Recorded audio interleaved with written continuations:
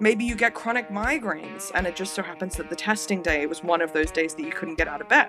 So I really like how much flexibility it provides for my disabled students, for my students who have a lot going on at home, who are working at the same time, who would fail, I think, in almost every other context if they had to sit this exam, even with like drop grades or whatever, right? Like, it just, life happens. And so I really like that there's flexibility in there. Yeah, our students do have lives and responsibilities and things outside of our classes. Welcome to the Grading Podcast, where we'll take a critical lens to the methods of assessing students' learning, from traditional grading to alternative methods of grading. We'll look at how grades impact our classrooms and our students' success. I'm Robert Bosley, a high school math teacher, instructional coach, intervention specialist, and instructional designer in the Los Angeles Unified School District and with Cal State LA.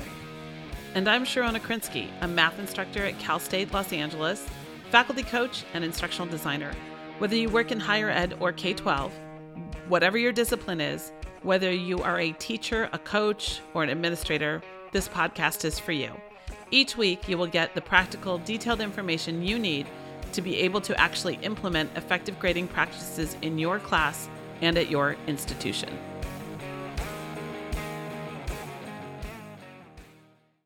Hello and welcome back to the podcast. I'm one of your two hosts, Robert Bosley, and with me as always, your other host, Sharona Krinsky. How are you doing today, Sharona? Well, I'm a little tired this morning. We've been here all weekend at CMC South, which previous episode would probably have been published live from CMC South, but now we're going a little further afield and we have another guest that I am extremely excited to talk to. Dr. Eden Tanner is an assistant professor at Ole Miss, right? And her background is amazing. I was introduced to Eden through the Intentional Teaching podcast, assistant professor of chemistry and biochemistry with degrees from Oxford and the University of New South Wales, postdocs at Oxford and Harvard. And her research interests are solving biomedical and bioengineering problems using physical chemistry, and particularly ionic liquids and nanomaterials. However, that's not why we're talking to Dr. Tanner today, because she also has some thoughts to share on grading. So welcome, Eden. Thank you so much. I sure do. I'm so excited to be here and to just take the time to really reflect and share my experiences with alternative grading and with introductory STEM courses.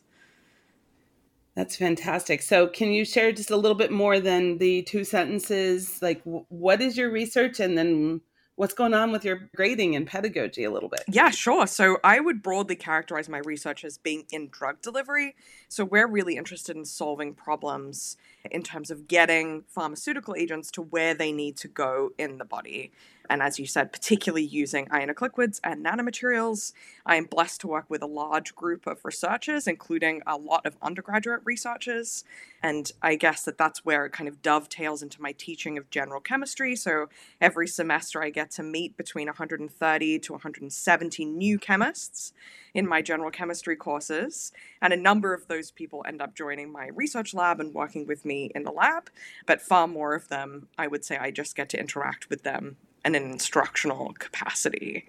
And I am new to pedagogy. I have no formal training like most research faculty in teaching pedagogy grading. And so something I've really enjoyed doing since I joined the University of Mississippi in August of 2020 is really trying to dive in and educate myself on what does it look like to create intentional spaces where learning can happen, where I guess I'm trying to turn this into a gateway course rather than a gatekeeping course, because often general chemistry is seen as one of these things that kind of makes you or breaks you. And instead, I really envisage my classroom as a space where everybody can come and appreciate chemistry no matter where they intend to take it. And hopefully inform, because I'm often their first college course, sometimes I'm their very first class, how they engage with STEM and their college education more broadly. And so that's kind of what has brought me to alternative grading methods as a way or an important part of accomplishing those goals. That's really interesting that you say that your kind of philosophy about your class, because I know when I was in college, chemistry definitely was what we called a weeder class. It was meant to weed people out of college. That was the intention of the class. And that class had an incredibly high fail rate, which was kind of the purpose of the class, sadly to say. Yeah, and that's incredibly sad to me because there's no reason why it has to be that way. And I think it really gets in the way of people's learning, firstly, but also just the appreciation for the beauty of understanding the world in this way. So how did you kind of start this journey of alternative grading, especially since, like you said, you're a research faculty, so your pedagogical training was minimal, to say the least. Yeah, / non-existent, I think you could say. So I had taught some, but I'd never been an instructor of record, and so I'd never been in charge of assessment before, or really course design before starting this job. And I will say I did start with graduate level physical chemistry courses. And so that gave me a little bit more flexibility because my classes were kind of 5 to 10 students instead of hundreds, right at the beginning, to at least experiment with more exciting, I would say, forms of assessment, engaging with the material than just doing 5 exams and having that be it. And so that a little bit informed going into kind of teaching general chemistry. But I was just unsatisfied, I think, with firstly the data. So looking at the data from the last 10 years of attainment in general chemistry, it became clear that certain demographics of students were succeeding while others weren't. And that was regardless of instructor, regardless of a lot of other factors. And so in particular, our African American and Black students were not being given A's at the same rate as our white students. And they were being awarded D's and F's at much higher rates. And so that was deeply concerning to me. And because it didn't seem to matter who the instructor was, it became clear to me that if I continued programming as usual, that I would add to this problem. And that was kind of unconscionable to me. I thought, I can't, even if I try something and I fail, better to have tried some alternatives and to see if we can move the needle on this, our failure as educators, really, to be able to give everybody equal access to education and to chemistry. And so that's where this kind of came in. And as I was engaging with more traditional assessment, the idea of the percentages and the points and the one and done exams, it became clear that I was losing people because they weren't all coming in at the same stage of being prepared. And so with the traditional assessment models, really after the first exam or two, you basically lose them forever and there's no real chance to get them back. Or you have people who aren't quite prepared for what college entails, and so they kind of fall off the wagon a little bit in the first half of the course. And again, without flexibility and this kind of alternative method for them to succeed, we would just lose them and they would just fail. And so that's kind of, I guess, my origin story is looking at the data, which was bleak, and then looking at my experiences in the first semester of teaching, which were also bleak, and thinking something has got to change here. And then engaging with the literature to say, okay, so if something has to change, what is there available that other people have looked at before that's been successful? See, and we always ask a new guest that question. And more times than not, it boils down to like one specific student or one specific story that just tips them over. But it's interesting, and I thinking this is maybe the researcher in you, but I think you're the first one that we've had that said they came into this after looking at data and just going, this data is a nightmare. I have to try something different. So that's, I mean, correct me if I'm wrong, Shona. I don't think we've ever had a guest that came into it that way. Well, I think that one thing that struck me from what you just said is you not only looked at the data, because a lot of us have seen that data, right? And the first reaction is, well, that's everybody else. Everyone else just is a terrible teacher, and I'm a great teacher, and that's the way it's going to be. But you looked at it and said it didn't matter who the teacher was. And so your self-awareness was, I'm probably going to be the same problem. And that's where I think the jump was, I suspect, for you. Yeah. Is you didn't have that whole, well, I'm going to be fine. Everyone else is the problem. So I love that. But yeah, no, we haven't heard someone say that. So you said you looked at the literature. What'd you do then? Like, what was your first thing that you decided you were going to do, or the first set of things? Yes. So I guess where I started was with this idea of amnesty week. And so the last 2 weeks of class, I started by reopening all of the assessments for everybody. So I had a student who basically didn't realize that our learning management system existed until week 8. And so he'd done nothing. And he did end up getting an A in that class. And then he ended up serving as kind of like a teaching assistant. They call it supplemental instruction. But he ended up doing fantastic, but he just wasn't oriented. And so that was a big help, is like saying, okay, well, I'm going to reopen it for everybody. It's equitable. You all know it's coming. It's in the syllabus.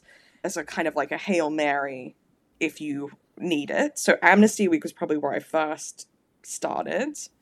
And then I moved into including metacognitive activities as part of the assessment. So reflection activities at the end of every week, and then also including, I mean, this is, I guess, more of a flipped classroom model, but including pre-class work to kind of complement the in-class work to try and catch the folks who maybe were a little bit less prepared. And all of that was for completion rather than for points. Like, you just had to show up and act alive, and then here you go. And then I moved to all of the assessments that we were doing, basically having unlimited tries within the homework or the quizzes or the in-class work. And originally, I kind of kept exams out of it, out of my assessment methods. But I noticed that my students were very anxious about the final. So the other piece of context is we have to give the ACS final exam as part of our accreditation. So I have no flexibility on what the final assessment looks like.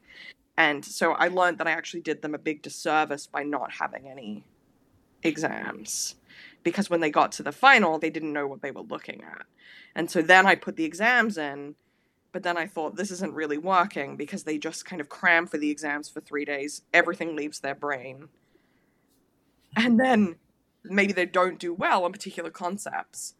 But it's like, I'm never going to talk to her again. Like, I got the stoichiometry problems wrong. Cool, I guess I'm just not going to know stoichiometry. Cool. And so the biggest leap that I made was last semester when I transitioned to allowing them these kind of unlimited exam retakes where I would make 5 or 6 unique versions of the same exam testing the same content. And then they could sit the original exam in class. They would work the corrections with me or with someone else to figure out what they did wrong. And then they would come and take the exam again. And they would do that kind of on repeat until we figured out what are the underlying things that you're missing that are stopping you from getting this right. And then they would take their exam again and again until they kind of got the score that they wanted. And so that's kind of where we're at now. Except we've also transitioned to kind of a fully mastery framework where you essentially complete a portion of the work to get a certain grade. It's somewhere between, I would say, mastery and contract grading. Because they essentially just have to show up and complete all of the other activities, but they do have to get a certain score on the exams to get, for example, an A in the course.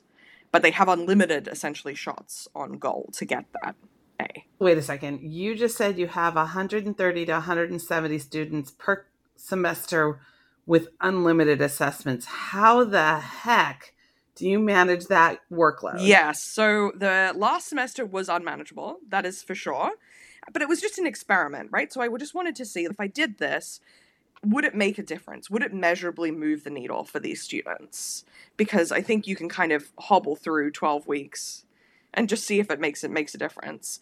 And so that was an enormous amount of work because I was doing written, printed exams. I was hand grading everything. I was their main point of contact. They weren't really going to anybody else to understand what they did wrong. And towards the end of the semester, it got really, really tough. And so I basically talked to the folks at my institution, so Josh Eiler and the other folks at ALC Center for Teaching and Learning, and kind of brainstormed with them about how I could make this sustainable. And the answer is really moving the exams online because they're already multiple choice because I don't have any other grading support. So I can't reasonably, even if I only did one exam, grading 130 short answer responses would not work by myself. And that has really changed the game. I still make unique exams on Blackboard, which is our learning management system, but now I'm not spending hours and hours grading every night. They get immediate feedback on what went wrong, and I can also see as an aggregate the kinds of questions that they're getting wrong and getting right, which I couldn't do as easily when I was hand grading and kind of managing all of that by myself.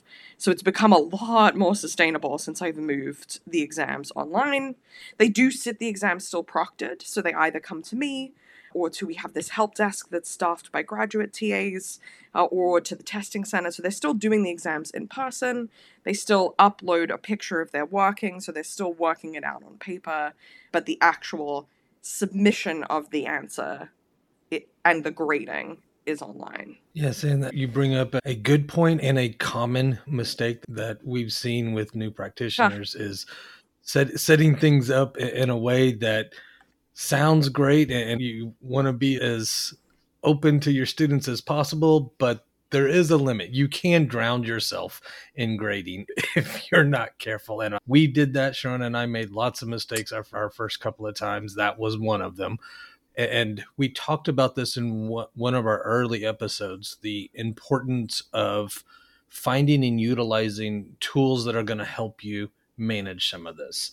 So you said you've gone to online testing, which is one of those tools that I think is underused. I actually tell anyone that'll listen, that's one of the changes I made because of pandemic. Mm-hmm. When we, especially out here, I don't know how long you were out for pandemic out where you're at, but here in California, we were remote for 1.5 years. Wow. I mean, it was a really long time. But finding in ways that I was satisfied with the online testing and was comfortable with it, Mm-hmm. I've never gone back. I've gained so much instructional time because I do all of my assessments online and actually don't do most of them even in class time. Mm-hmm. Like, I've gained so many instructional minutes that I used to have to give up because of instruction. But ours are all short answers, so Right. because of the structure, so they're not proctored. They don't have to be because we have extensive versioning. Yes. So that's the thing. But I also love what you said about a testing center. Mm-hmm. Can you talk a little bit more about what that is? Because that's come up several times in conversation here. Yeah, so we have this testing center that's run kind of independently, I guess, from each of the individual departments. And they have this kind of bank of computers, and they'll essentially provide what the students need to be able to do the exam there. So the computer and the calculator. And so that was really important for me, because if I'm going to move to using online testing, I don't want to do that and then have students who don't have access to the technology not be able to engage with the assessment, and not be able to engage with the assessment in the same spirit as their peers, which is that they can go and book in and do it as many times as they need to. So that was really important, an important point of equity. And students can actually go and book into that testing center to do the original in-class exam too. So let's say they're traveling, or they don't want to be in the lecture theater with 130 of their closest friends crammed into the little seats while they're taking this exam. Every single student could choose to go to the testing center and take it there, which I really like. And I still do run the exam in class time, because for me that's also kind of an equity issue, because I want to make sure that if they've allocated this hour for chemistry and they're otherwise working full time, or they're looking after other folks, that they still are able to have the time to take this assessment.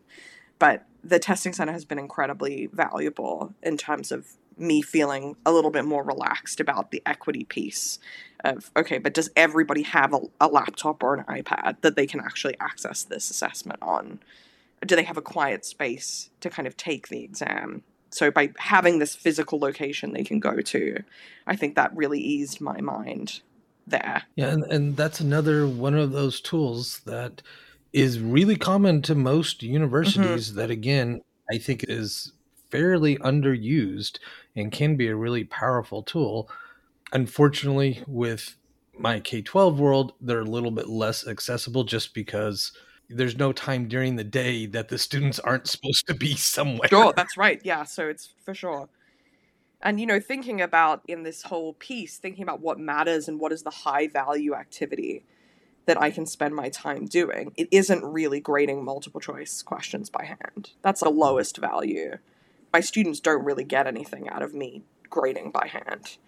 And so that preserves more time to engage with them on the actual content of the questions that they missed. And so that was the key thing for me. It's like thinking about making it sustainable. What can go? well, the things where I'm not actually engaging with the students, anything that's like that, we can try and energy minimize to make this more sustainable. Yeah, and that's one of those key things. Find the stuff that is most impactful to the students. That's where you spend your time. Anything else, find ways around it or tools to help you with it. When people keep talking about the time and the energy that some of this stuff might take, right, that's what they're not getting. I'm like, no, there's tools to do a lot of what you're doing. Stop making life so hard on yourselves. That's right. And so ultimately, I think this version of what I'm doing is really sustainable. So I'm pleased that I was convinced by my colleagues to let go of the paper assessments, because I had this real idea in my head that without the paper assessments, it wasn't going to work. But I will say, looking at the data this semester compared to last semester in terms of how long it takes students to get essentially perfect scores, it's similar.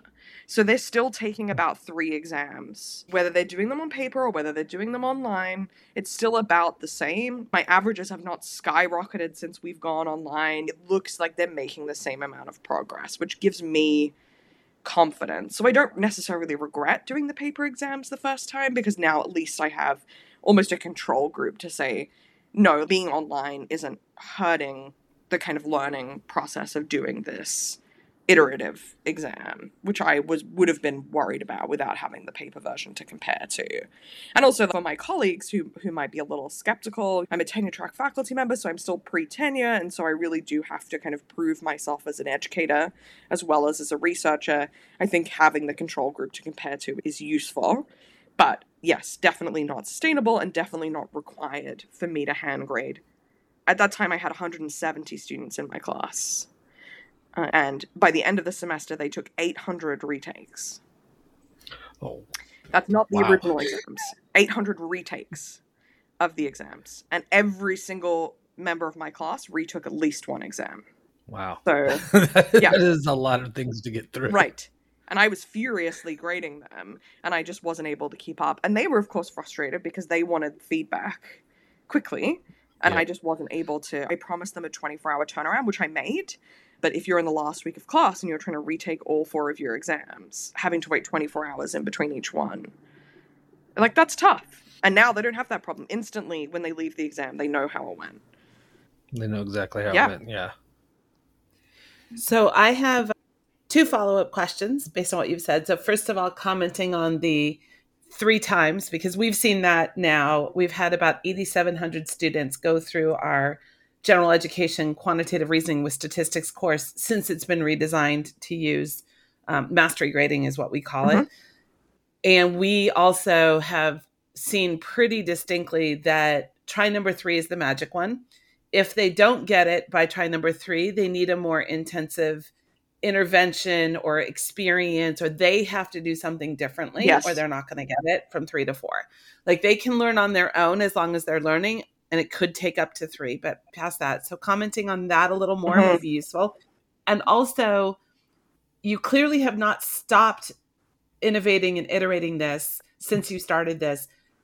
Is it working as far as your original goal, your challenge to make chemistry a gateway instead of a gatekeeper or weed out? Are you seeing progress, and that's why you're continuing to iterate it? So those 2 questions, 3 times, and is it working? Yes. So I agree with you that essentially if we go past 3, that usually communicates to me that we need to do something different. And usually, thankfully, the students who are on their 3rd or 4th attempt usually will reach out to me and say, this isn't working, what's wrong? And then we can sit down and actually go through, and it's not a surprise that it's the same questions they're missing on every version, right? So we can go through and I can say, you aren't able at the moment to balance an equation, and that's what's going wrong with all of these questions. So you're right that it does take extra intervention after the 3rd attempt, and that's what I've seen too. The highest number of attempts I've seen has been 7 until they got an A, and I think that they were not stopping and pausing and reflecting necessarily between those later attempts. They were just kind of doing what they needed to get done to resit the exam again and again and again, and it was the same questions they were getting wrong. And I guess maybe the point of the mastery assessment is really that it reveals what students don't understand. Because if you get it wrong on the third attempt, you do not understand something that's fundamental, that's underlying all of those concepts. And I think maybe that's the real power of it as an educator, is I get data on what is the missing piece. And I have actually had other people ask, why not just limit it to 3 then? If you know that most people get it in 3 attempts, why not just make 3 versions? And I think that there's something about the optimism of knowing that it's really in your hands as to how hard you want to work, that it's possible to get there. It's possible for every single person. Whereas I've thought about putting a limit on it, and I think it just destroys some of the kind of magic of knowing that you could learn it. There's time for you to learn it. There's time for you to master it. And to the second point, am I doing this because it's working? Yes. I think I only failed 1 person out of 170 last semester, and they did not show up to the final, which is why they failed. So I only lost 1 student to pessimism. Like, I only had 1 student give up. And that was, what did you say, like 130? 170 or was that the semester with this section. I had 1 student out of 170 give up and fail. That is in a Gen Ed first semester chemistry class. That is incredibly impressive. And I should also maybe preface this by saying I'm not selecting my students in any particular way, shall we say, that there is we welcome all folks. This is not like a special section of chemistry that is reserved for people who are super prepared. Almost the opposite usually ends up happening. And my section is often the biggest of all of the sections. So the next biggest section was, I think, 110. So I'm dealing with a lot more students, and that means that a lot of them are less prepared, shall we say, from their secondary experiences coming in than some of my colleagues' sections. So to me, that's the thing. They didn't give up. And so the proof will really be in the pudding as they progress through the rest of their college sequence. And so what I'm really paying attention to is how they do in organic chemistry, and importantly, how they do in physics, because it's the same kind of problem solving that they're going to need to use in their physics courses. Organic chemistry is a little bit different with the way that they have to use their brains, right? So now I'm watching those students who graduated from my section go through this semester of physics and organic chemistry. And so that's what's really going to tell me, is this working? So is your chemistry class a class for majors, or is it a Gen Ed class? It is a class for majors, but I should say STEM majors rather than chemistry majors. I think maybe I have 1 or 2 chemistry majors out of 170 in my class, but it is a class for people who are in a STEM degree. So very, very rarely I'll get, for example, business majors or philosophy majors taking my class. It's usually people who are pre-med, pre-health in some way, so they do need a solid foundation in chemistry, but they're not necessarily chemistry majors. Okay. I've pointed this out on as many episodes as I can, but I'm going to continue to point it out.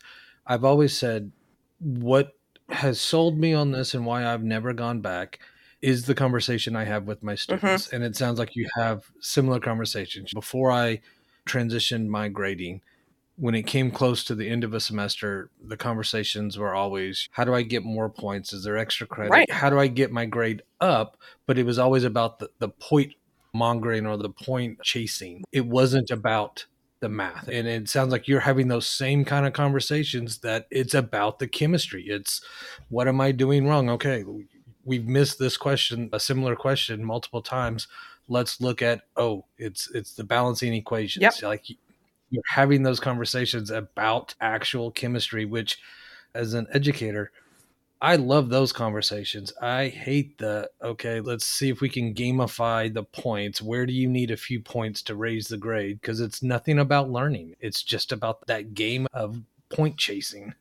Yeah, and you're right. I haven't thought about this deeply, but you're right. The kinds of conversations I have with students are much more focused on content or skill acquisition, and much less focused on, like, what do I need to do to pass this class? I'm like, don't even worry about that. Let's just focus on figuring out what's going wrong in this exam, and you'll be good. which it is refreshing actually thinking about that I don't have to. And the other thing that I really love is, firstly, I'm not a cop, and so I don't have to be a cop, so that's really nice.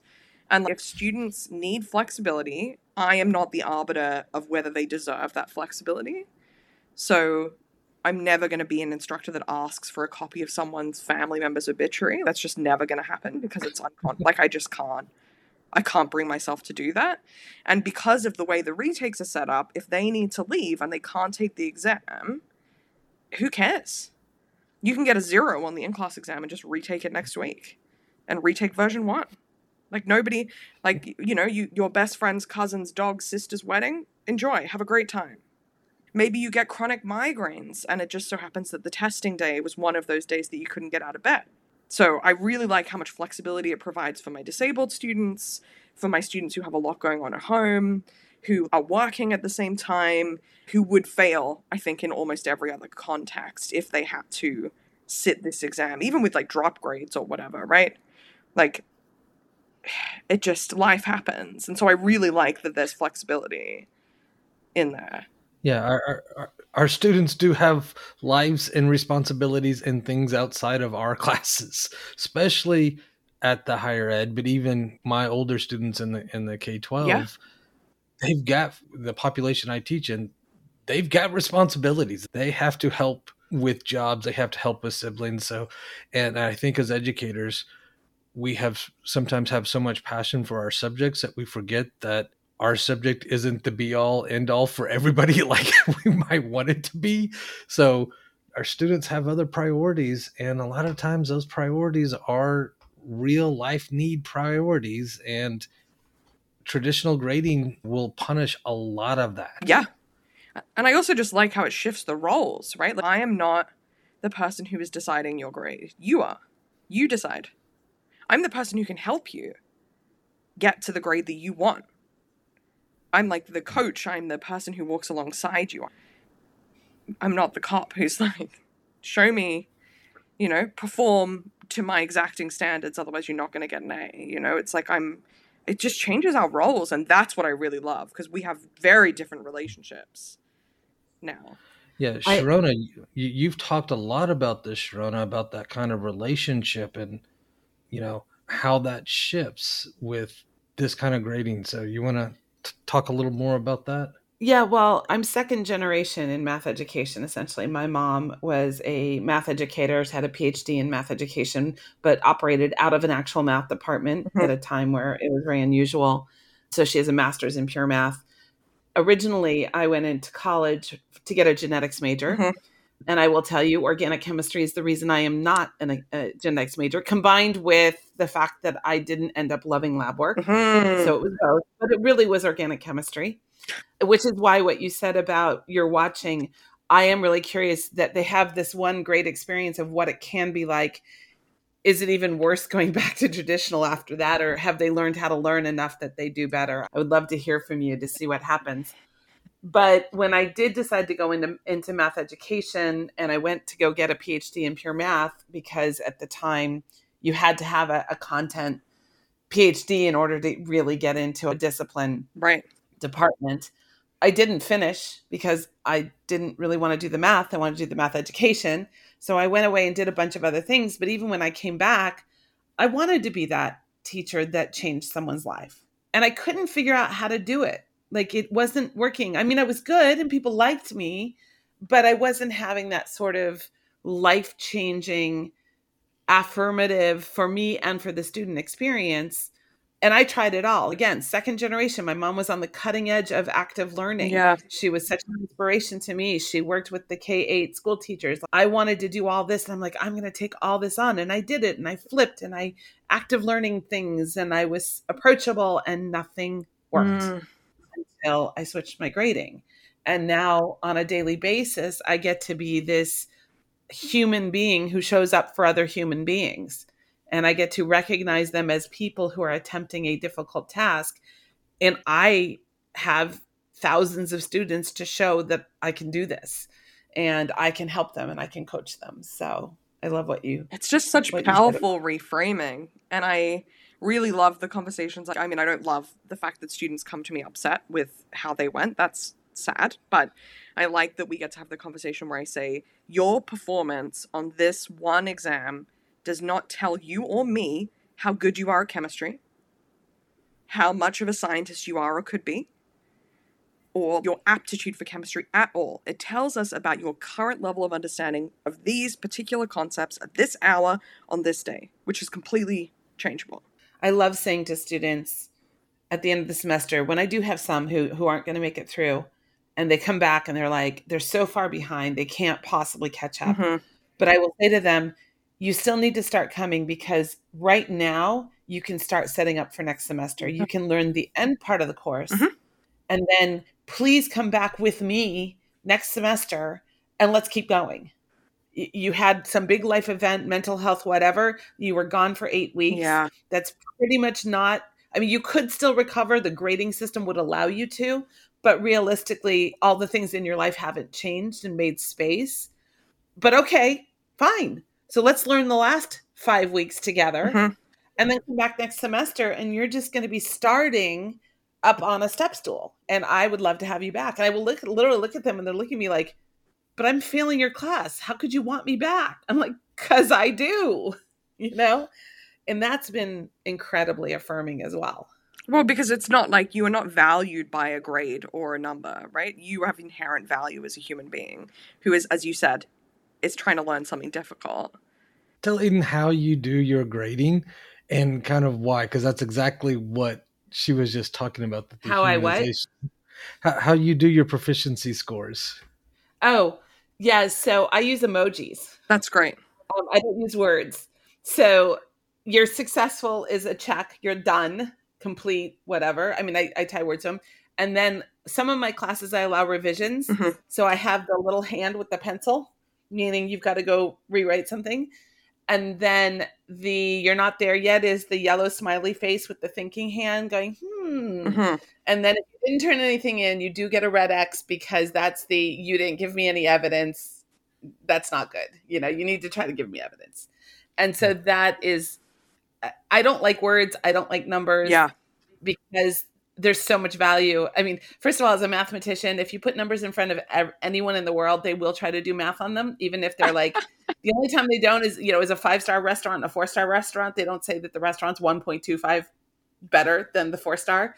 So, and that's what grades are, right? Grades are actually categorical data. That's right. That we misuse as quantitative data. That's right. And can I say my dream is, if I were able to figure out a way to support some grading, is really to do the specifications grading with this kind of system, where instead of having multiple choice exams where they get a point if they get the question right, is like each individual component of getting the question right is like, yes, you got this step right.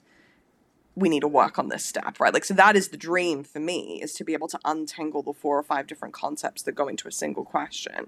And at the moment, I'm kind of just stuck with knowing that they have to master all 5 of those for them to get the question right. And I have to just intervene in between to see where I lost them, if that makes sense. And just encourage them to say, look, you got 4/5 of the way here.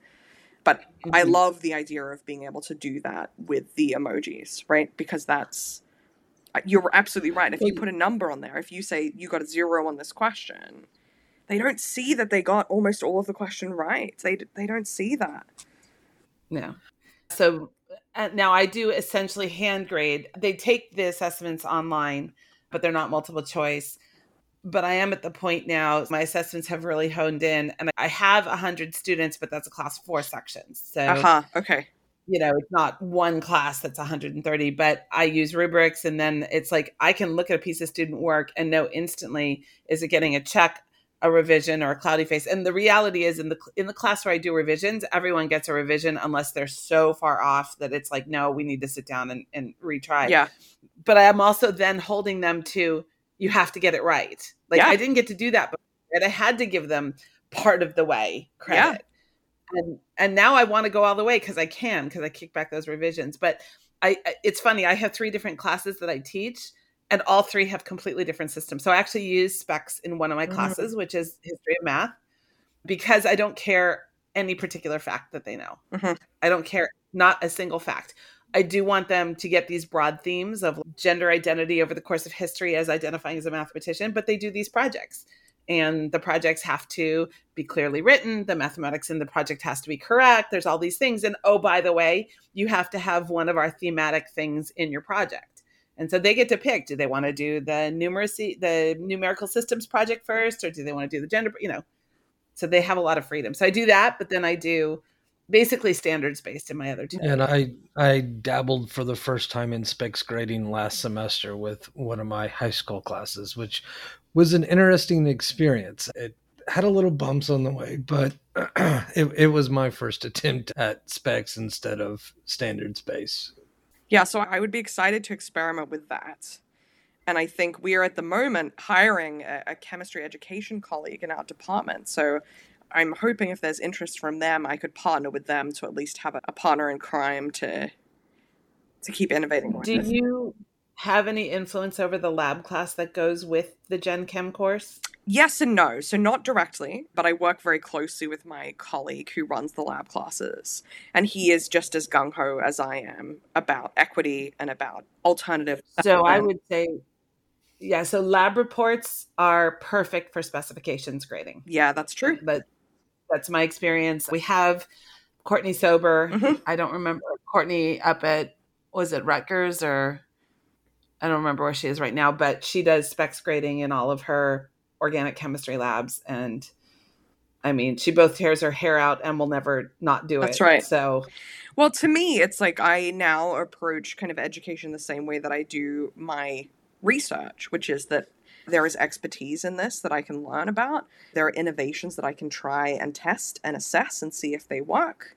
And I'm not really satisfied with the status quo. The same way I wouldn't be in a research lab, right? You don't write a proposal to the NIH and say, I'm pretty satisfied with the status quo, it's good enough. A bunch of people are dying, but that seems fine. And the education version of that is I'm failing a bunch of my students. A lot of them are coming from similar circumstances, so clearly it's not them as individuals, right? It's us and our structure, but I guess that's fine because I don't have time to teach because I'm research faculty. So they're just going to get what they get. And that is deeply unsatisfying to me as an educator.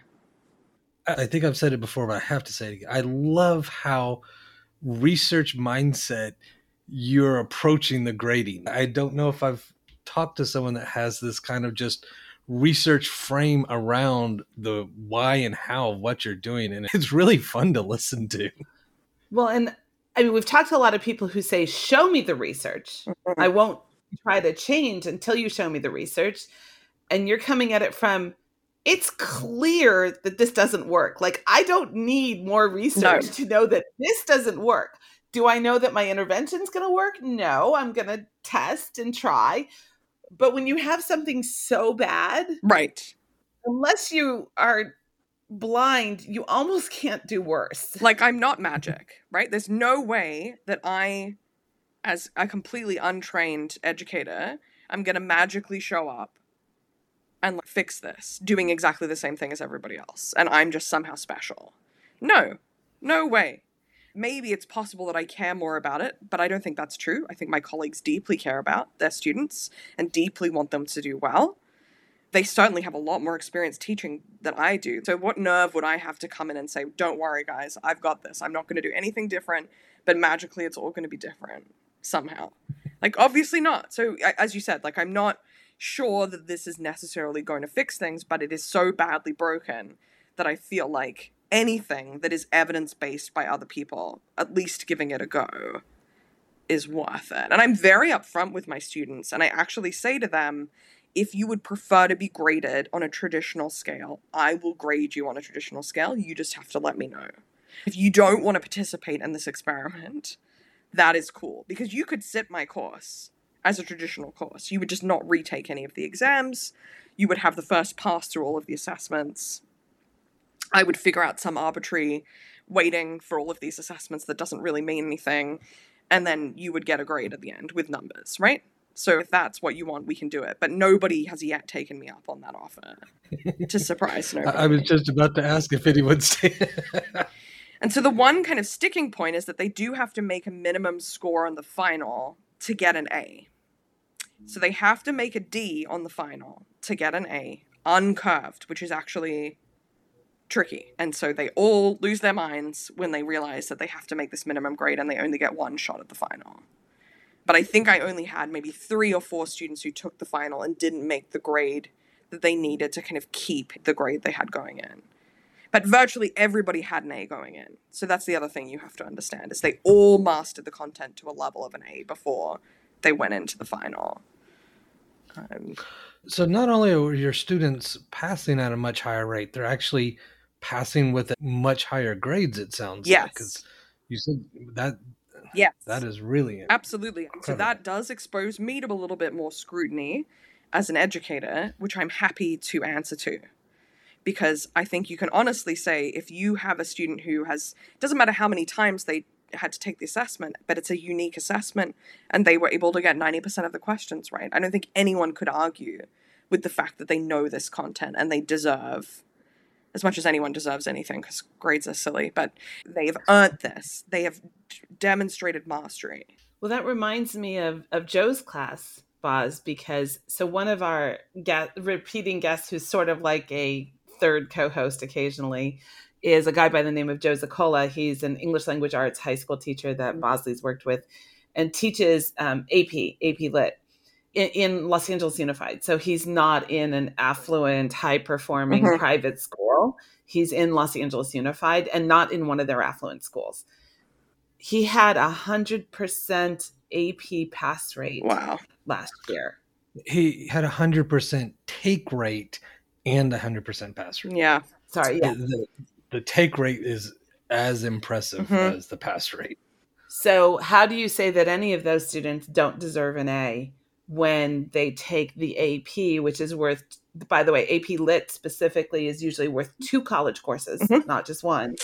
And they not only took it, but passed it every single student. So by all external measures, the same thing you said, your final is the ACS, right?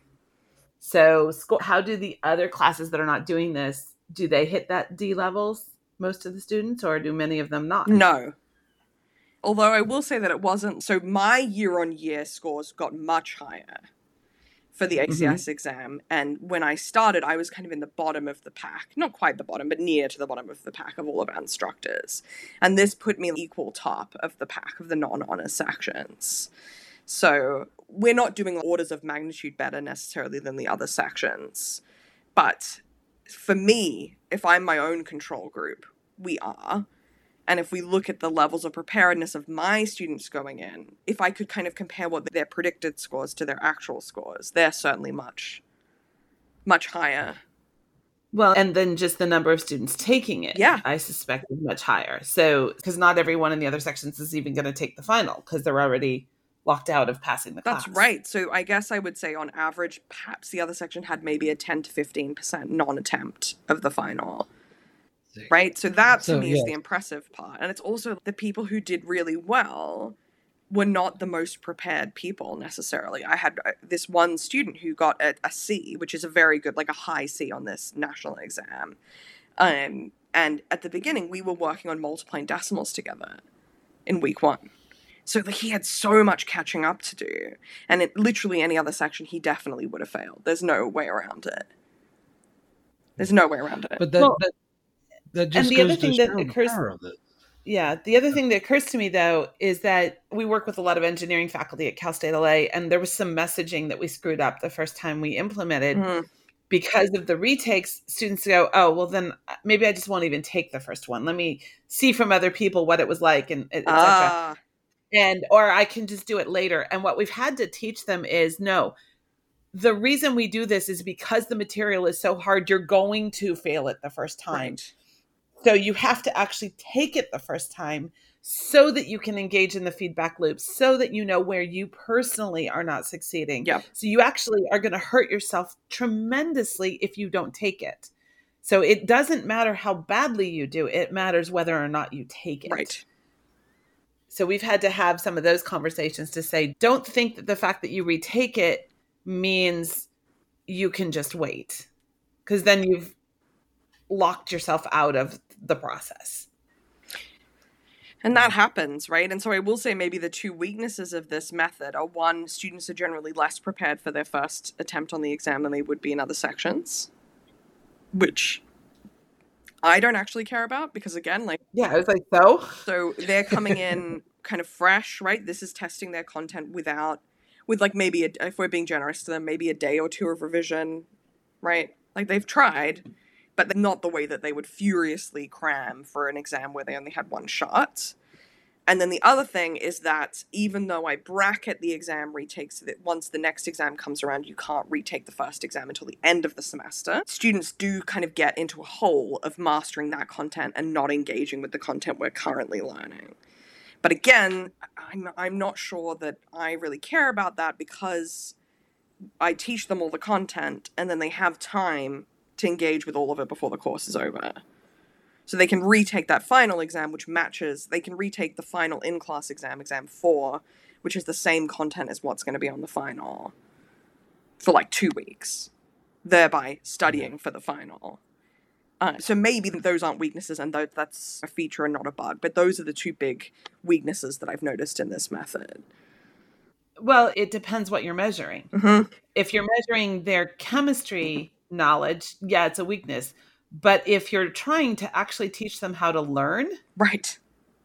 then maybe it's not a weakness, because we have found, what's the purpose of assessment? For me, the purpose of assessment now is to help students learn. Right. Because that's when they learn. I actually, in some of my classes, have gone to an extreme, and I actually will, on the fly, while they're taking the exam, if they're like, can you come check my work? I will go and check their work while they're still working on the exam. And I will look at it and be like, oh, I think you need to go back to this step here. I think there's something not quite right. And they'll look at it and they'll look at it and they'll engage with me and they'll be like, oh, and then they'll keep, like, they have aha moments literally during the exam.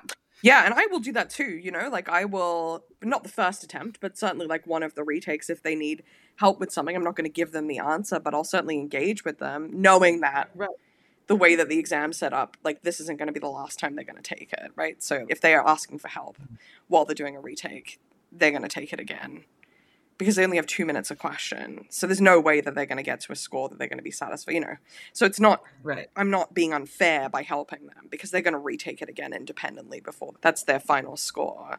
And my exams are cumulative too, right? So the idea really is that you get to the end of the semester maybe, and maybe you didn't have time to retake exam 1 until you were happy with it. But now you've been using exam 1's content for 12 weeks. So now you can go back to exam 1 and be like, oh man, this is easy, because I've been using this for 12 weeks. So that's also what I really love about it, is it seems like we're staggering their learning in terms of they're not doing as well on the first attempt of the in-class exams as the other sections are. That's true. But I mean, that's not really what I'm measuring, right? Like, I'm not measuring how much you know on Tuesday, the 6th of November, right? Like, I'm measuring how much you know by the end of the course.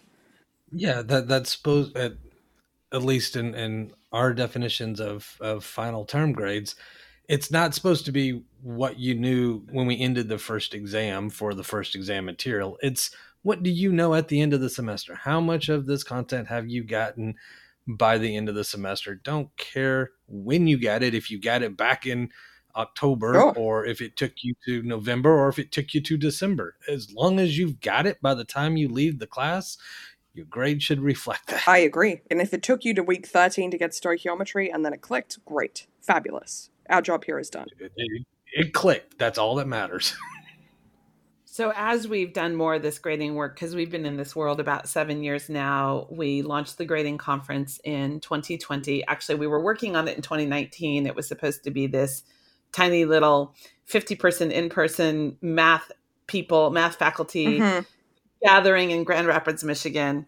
And then the pandemic hit and we flipped it online and did virtual with over 500 higher ed faculty in STEM in June of 2020. And we've had it every year since then. So you're obviously welcome to attend and meet a lot of people. And who knows, I may ask you to come back and you might get asked to speak. Who knows? But we've been doing this a long time. And one of the things, we do a lot of what's wrong with traditional grading education, because we found that even people who sort of amorphously understand that it doesn't work, they don't necessarily know what the problems are. So we do a lot of that training. And as we've looked into the history, historically grades were actually specifically for ranking and scoring students against each other. That is what they were designed to do in the 1750s and 1800s by Harvard, by Yale, by University of Michigan. There's no bones about that. There's no shame to that. These were elite institutions that were in the business of ranking and scoring people against each other. Right. But if we're going to say that that's not what it's supposed to be today, I love, and I know, Bosley, you love this, what Matt Townsley said, we want to do 21st century grading, not 18th century grading. And so if we want to do 21st century grading, it has to be aligned with the 21st century skills that we're trying to teach and the 21st century beliefs that we have. And one of those beliefs, and I got this from Dr. Benjamin Bloom's paper in 1967 that I did not read before I was born. I read it recently, that said that in a post-industrialized society, we can and should educate the 95% of our population that has the capacity to learn it, acknowledging that there's extremes of either super bright or people with real limitations. Everyone else should absolutely be able to come up to a level that will support the type of citizenry and world that we need. Yeah. And if that's our goal, then let's change our grades until we do away with them, because there's definitely that group of people. But we're in the sort of, let's bring the middle 80%, change it to what we want them to mean or what we've been assuming that they mean that they never meant. Yes.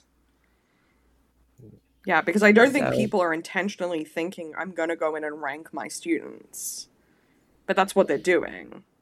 And they're not even ranking them by anything meaningful. That's the horrible part.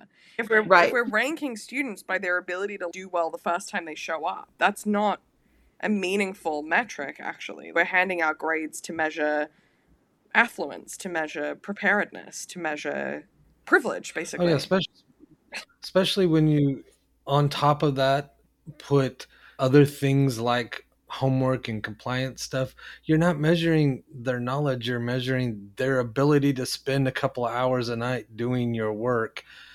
So yeah, you're measuring privilege, because not everyone has all that time, like we talked about earlier. Our students have lives, our students have responsibilities. They don't always have a bunch of time to spend on homework to show something that they already know how to do. Right. And so this has been one of the struggles for me is how do I balance creating real structure for my students? Because often I'm the first college class they have. How do I balance like having deadlines, knowing that they're helpful to people, having things like the homework and the quizzes that they can engage with because it gives them the extra practice that they need without accidentally measuring something that I'm not intending to measure. So you mentioned, we're getting up on about an hour now, you mentioned that you are pre-tenure, and that is definitely a riskier position for someone to be in than someone with full professorship tenure. How have you been either supported or questioned in your department as we start to wrap up here? Yeah, so I think on the whole, my department's very supportive but nervous. Now they're less nervous, now that they've seen the ACS scores from the spring. Now they're more excited by seeing that it's kind of working. But yes, it was nerve-wracking for everybody, me being the volunteer to go out and do this. There's definitely some concern in the organic and upper sections. It's like, are students going to come from your class and expect this super high level of flexibility that they're not going to have? And is that going to set them up to fail? So there's some concern about that, but I think that really I'm hoping that what we're going to see, the data is going to show us that I'm doing the opposite, because now they know how to learn chemistry. They know how to spot what they're doing wrong. They know how to ask for help. You know, all of these other attributes that they get out of this, engaging with this mastery process. And so I'm waiting with kind of bated breath to see at the end of this semester for organic chemistry how my folks did, and whether it's true that giving them, you know, unlimited access to this assessment helped them or hurt them in this upper level chemistry course. I'd be curious, because it sounds like since you've got some real supportive colleagues, I'm wondering if any of them are going to make the jump after they start seeing some of this data and, like you said, this longevity data with how they actually do in the organic chemistry. I'd be curious to have a follow-up and hear if anyone else has jumped onto the alternative bandwagon with you. Yeah, and I'm optimistic about that, to be honest, because my colleagues are all extremely open-minded, committed to student success. And so I think that once they see the data, I think that they'll be convinced. And not to say that their students do badly, but I think that there are some demographic differences in who's succeeding and who isn't. And I think that if I can show data that bears out that my students are succeeding not just by demographics, that will be meaningful. And I have another colleague, Dr. Clark, who is experimenting with doing oral exams after the written exams. So not quite the same as retake, but the same vibes of kind of alternative grading and that kind of thing. So I think it is going to be a little contagious, I hope, in our department. And I think me working out how to do this sustainably is an important part of this, and collecting all the data, which we are doing very fastidiously. But yeah, I really hope so. I'm optimistic about it. Let me put it that way. Are there any final thoughts you want to share before we sign off today? I guess I would just say to be brave. I know it's hard, but even little changes are better than the broken system that we operate within. And you don't have to necessarily commit to redesigning the whole thing or doing the unlimited grading thing that I'm doing to see positive change. Like, any little baby steps are better than the status quo. And it does really move the needle on your relationships with your students. And I think it does so in a way that kind of reduces the risk for burnout almost, right? Because now all of the time that I spend teaching is really, really meaningful to me. Building personal connections, building people's knowledge. And it just doesn't feel soul-sucking the way that it did before I started experimenting with this. So just to encourage anyone who might be listening to this out of curiosity but not having made the jump yet. Although I wonder how many of those folks there are. I'm pretty sure we're preaching to the choir here, anyone who's listening to this. But just in case. We are starting with preaching to the choir, but most of that choir wants to be evangelists themselves. And so they need these interviews and these conversations to go share with someone they're trying to convince. So I'm hopeful that it's going to spark a contagion of its own, because as this grows, and also we're finding that there's so many pockets, like you didn't know about us before this conversation. The conversation we had yesterday was someone who didn't know about us, but we've all been doing this for several years. So we're also building our own like neural network of people doing this, and doing this in community is critical. I agree. So thank you so much for coming on. I have so enjoyed this conversation. Boz, any final thoughts before we go? No, just again, a big thank you. I absolutely love this kind of research framework that you've been coming at this from. And I do hope that if you're available, that you might come check out the grading conference and bring some of your friends that can really see how this is being done in other fields, not just STEM or not just science, but other STEMs, but how it is also being done in some of the other bio and chemistry classes. And let's work together on moving this needle. So yeah, unusually the conference actually started in STEM. Right. So it's growing out from STEM as opposed to coming into STEM. That's fabulous. And I agree. Community is so critical when we do anything. But I think especially here, let's put our effort where it's most useful, learn from each other, build things together, for sure. Absolutely. All right. Thank you, everyone. Another great episode. And if we don't have any final thoughts, we'll see you guys next week. Please share your thoughts and comments about this episode by commenting on this episode's page on our website, www.thegradingpod.com, or you can share with us publicly on Twitter, Facebook, or Instagram. If you would like to suggest a future topic for the show, or would like to be considered as a potential guest for the show, please use the Contact Us form on our website. The Grading Podcast is created and produced by Robert Bosley and Sharona Krinsky. The full transcript of this episode is available on our website. The views expressed here are those of the host and our guest.